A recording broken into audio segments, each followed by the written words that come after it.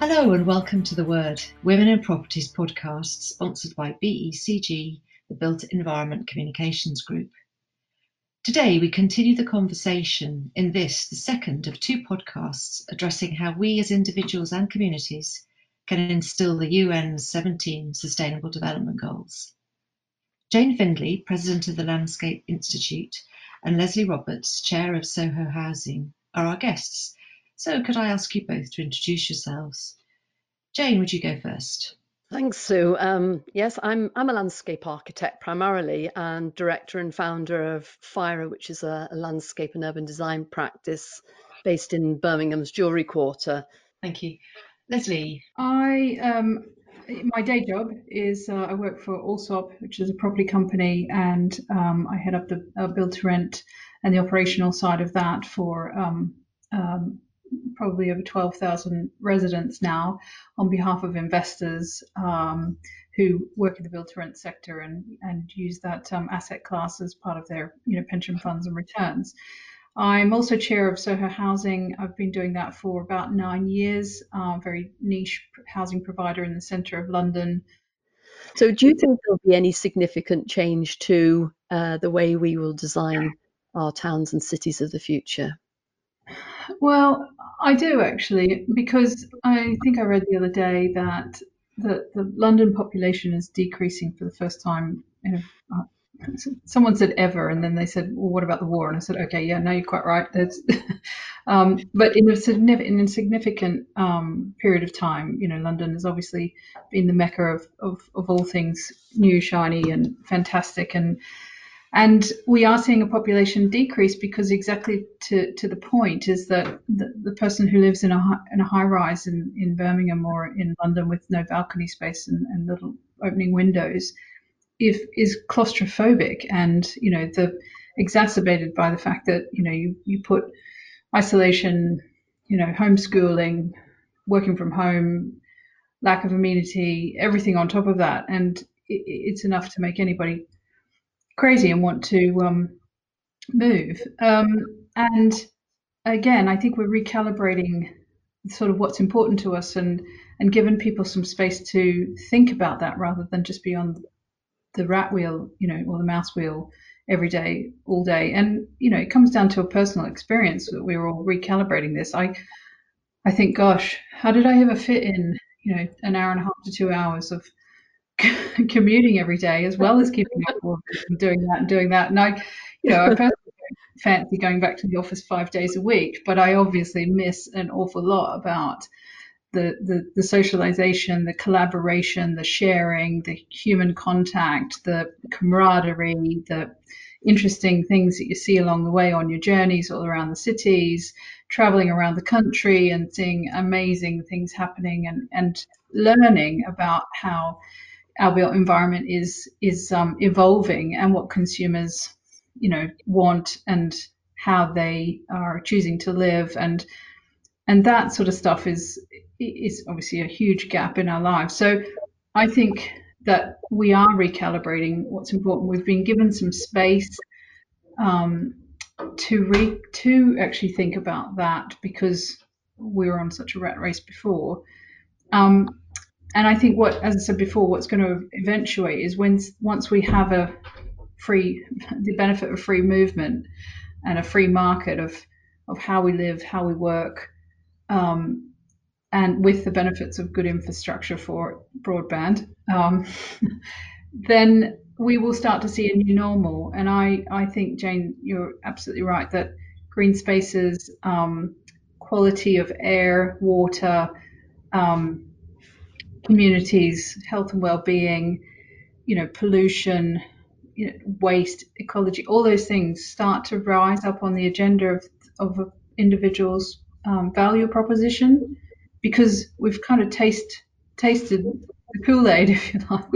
We've tasted something a little bit different, and we know what are the detractors from working from home and being in this environment, but we also know what the benefits are of space, light, quality of environment, and I think that we can make the most of that, and we certainly should when it comes to developing new spaces. So going back to the point about when investors call from the US now saying should we be recalibrating what we put into the design and so forth, and I'm like, yeah, absolutely, but it's still changing. So my advice sort of moves a little bit, but flexibility in our design is really important. So, and we've always said that.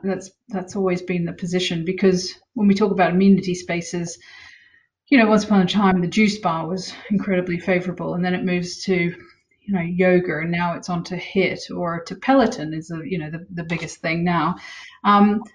But co-working is now such a big thing, and actually working from home. So our spaces need to be flexible for the changing trends of how our people like to live, work, play, with the consideration, because some people say, well, should we be building in, copper buttons and all this kind of stuff, naturally antibacterial surfaces, demisting sort of ozone kill, not what are they called? Those infrared lights that do the whole that they get rid of all the bacteria and stuff in the air. Should we building, that sort of stuff into the developments, and essentially trying to, what's the word, protect or make your building sort of like COVID proof. And I'm like, well, yes and no, because we still want to live. We still, and a vaccine really is the only solution in that regard, in my opinion. But we are also going to see the way people behave on an individual level change. Like, it was interesting. I can't remember if I was talking to somebody about how there is concerns that things like, I have a dog, and she goes to doggy daycare once a week, so we both get a bit of a break, right? and and I'm not homeschooling. And someone said to me, "Oh yeah, there's a real problem with dogs socializing and actually being aggressive," and it made me think about how that impacts on, like, children who are going to have fallout from this, about their socialization, and not really understand what is normal when it comes into behaviors, because their formative years have been so affected by this isolation. And I don't know, it's just an interesting topic, and I think it forms part of this whole sustainable well-being around individuals. Jane, what do you think? Yeah, well, it's A big topic. difficult to assess just how much it's going to affect every aspect of our lives going forward, and how much we're going to take with us. And sort of going back to the subject of how we design our towns and cities in the future, I just find it really interesting, the sort of dichotomy that we have. On one hand, you're saying that everybody's moving out of London, but if we were talking about this time last year, we would have been talking about mega cities, London increasing in size, Birmingham increasing, mega cities around the world, that 90% of the human population would be living in these cities by the end of the decade. We'd all be using public transport and getting rid of our cars. And now we've had a situation, which is all good, by the way, for climate change, is to get everybody together and make it more efficient, and not build on green belts, and reduce carbon and pollution, because we're not using private transport. But now everybody wants more space. You're saying people are leaving London. City centres are quiet, because the offices, even before this current lockdown, offices were half empty, and some of the businesses around those offices were badly affected. So, little coffee shops and so on. So the heart of the city is really being affected by this. And how, if that ever comes back properly, it'll be interesting to see. I mean, it's a real shame if it doesn't, but it will be interesting to see.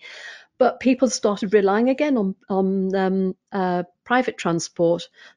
The traffic jams are just as bad in the cities. There's nobody on the trains or the buses.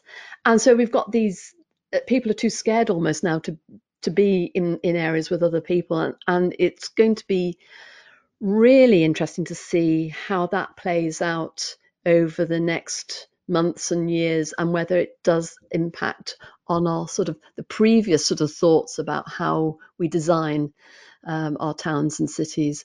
I think it's a really interesting time to be a designer. I guess it's an unnerving time to be a developer, because you're having to relearn um, Yeah, uh, a new norm, if you like, because and advising your clients is very difficult, because you were rightly saying about these knee-jerk reactions to COVID. We've seen bicycle lanes pop up all over the place in the Midlands, and some of them are completely inappropriate, but it was a knee-jerk reaction, and thousands, hundreds of thousands of pounds have been wasted without really thinking these things through. So I can see the dilemma some of your clients must have, your investors must have. yeah. Um, It, we you need know, this time to just think about it a bit, don't we? if you think, Jane, if the situation is that, developers and investors build more densely, mostly because it's more cost efficient, and also you get better pound per square foot, really, and also the cost of land is exorbitant in the cities. So to make the investment stack up and pay back, what your shareholders expect you to return, it puts pressure on those sorts of things. And this is actually where I think government possibly could play some parts in thinking about, the planning requirements and the pressures that they put um, on the system, or on the requirements for developers to and investors to perform to.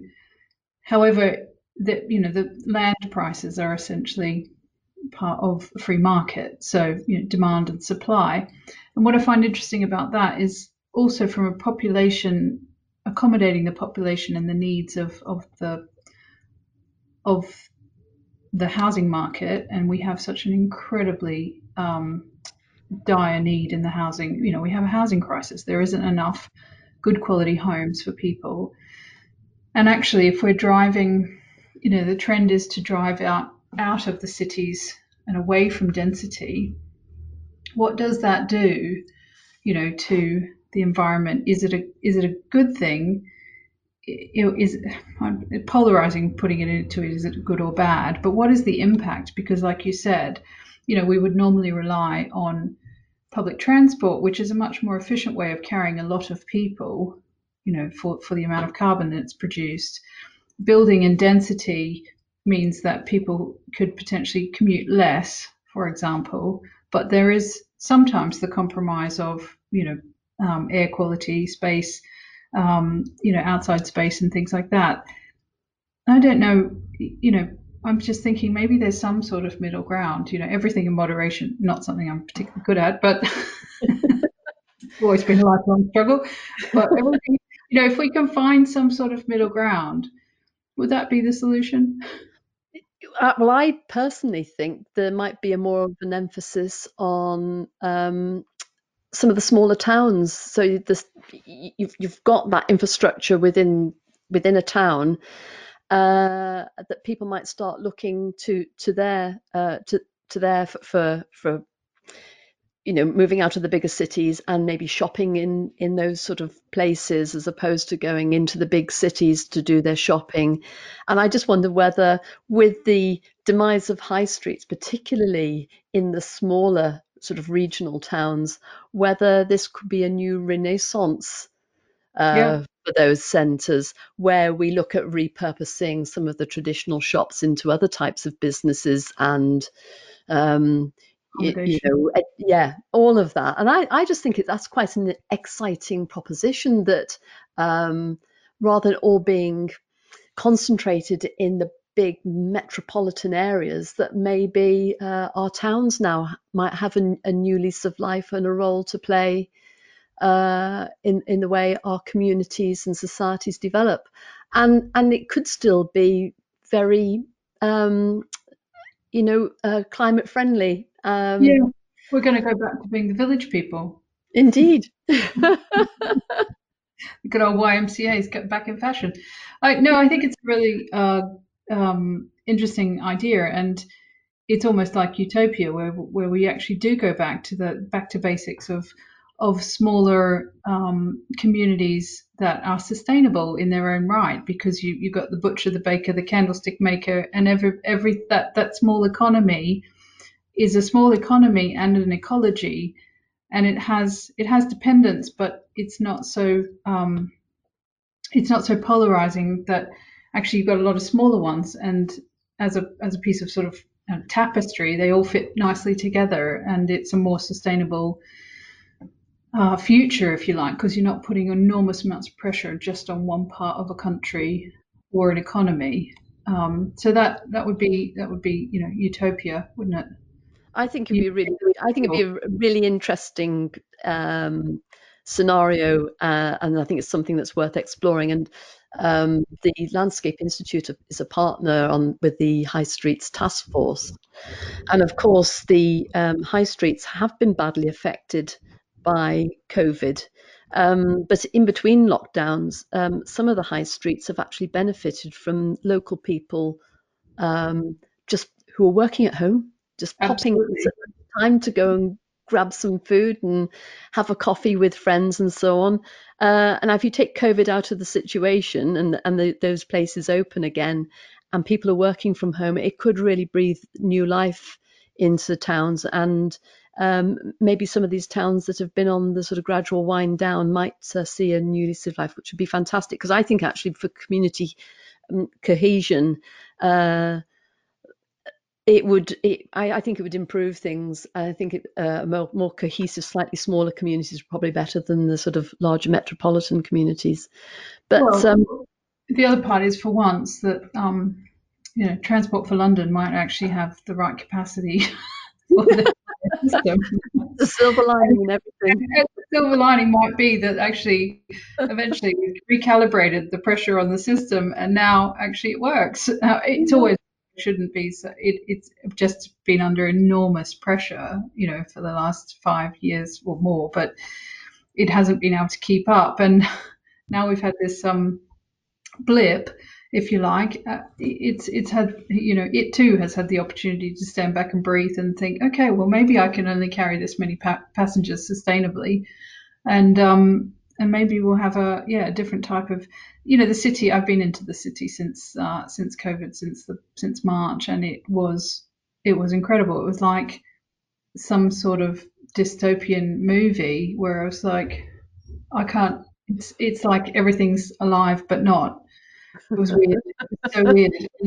And I, like some sort of, um, civilization that just got up and left. And we did. But it would be nice to see again that kind of life breathed back into it, but perhaps at a more sustainable level. So we've got an evenness across all of the pressures that have been in essentially in, I guess you could say, in silos or in pockets. And that would be a lovely way to think that we could take the world forward. Do you think then, Leslie, that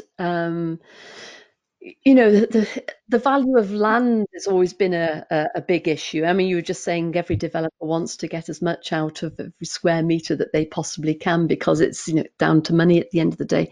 Do you think there'll ever become a time when green space itself will have such a high value that not every derelict site in every city will have to be Yeah, developed right to the back of curb? I I do, because going back to the point around Landsec recognizing the importance of placemaking, and actually the consumers, or the occupiers experience. People are leaving because they don't have what we've just talked about. Those in Birmingham are saying, I. So actually, there's a real driver there to say, well, how do I keep my occupancy really high through thick and thin, through pandemics and non-pandemics, and the consumer has a very powerful role to play in that. So it does drive decisions.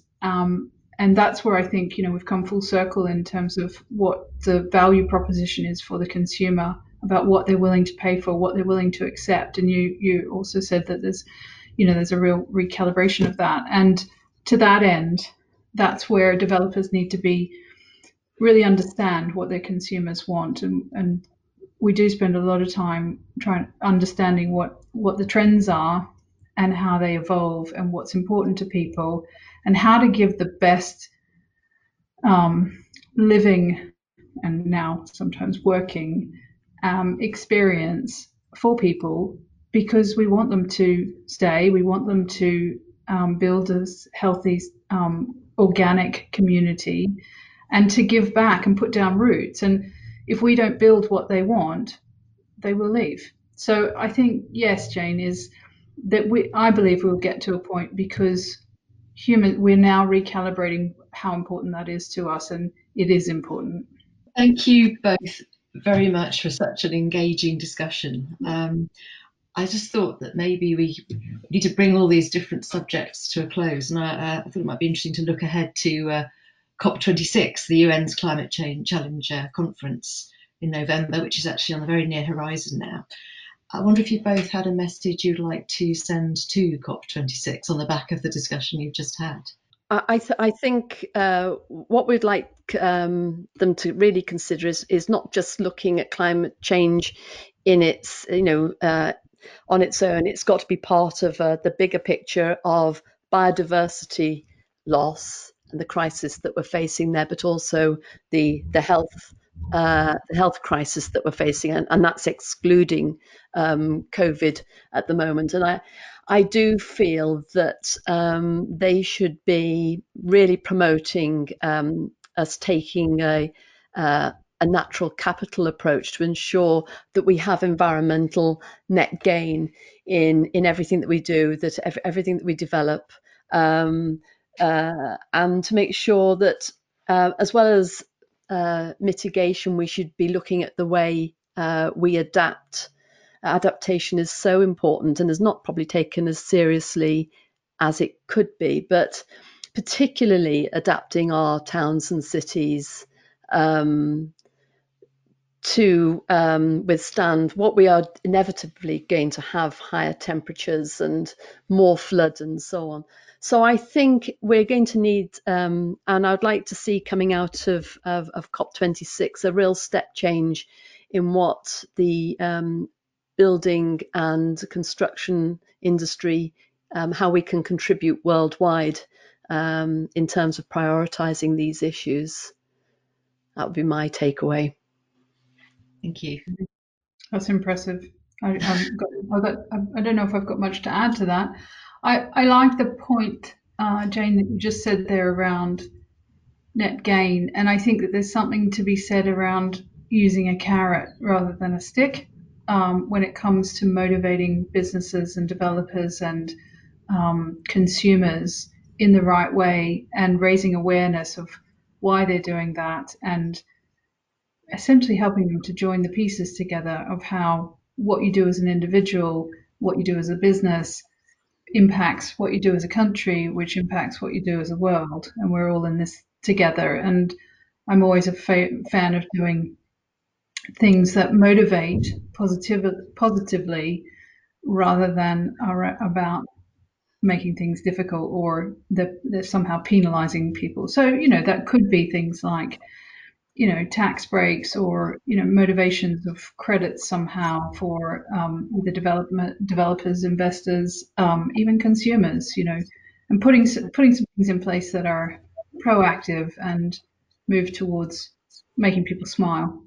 Thank you. Thanks very much. Well, let's hope some equally positive messages actually come out of COP26.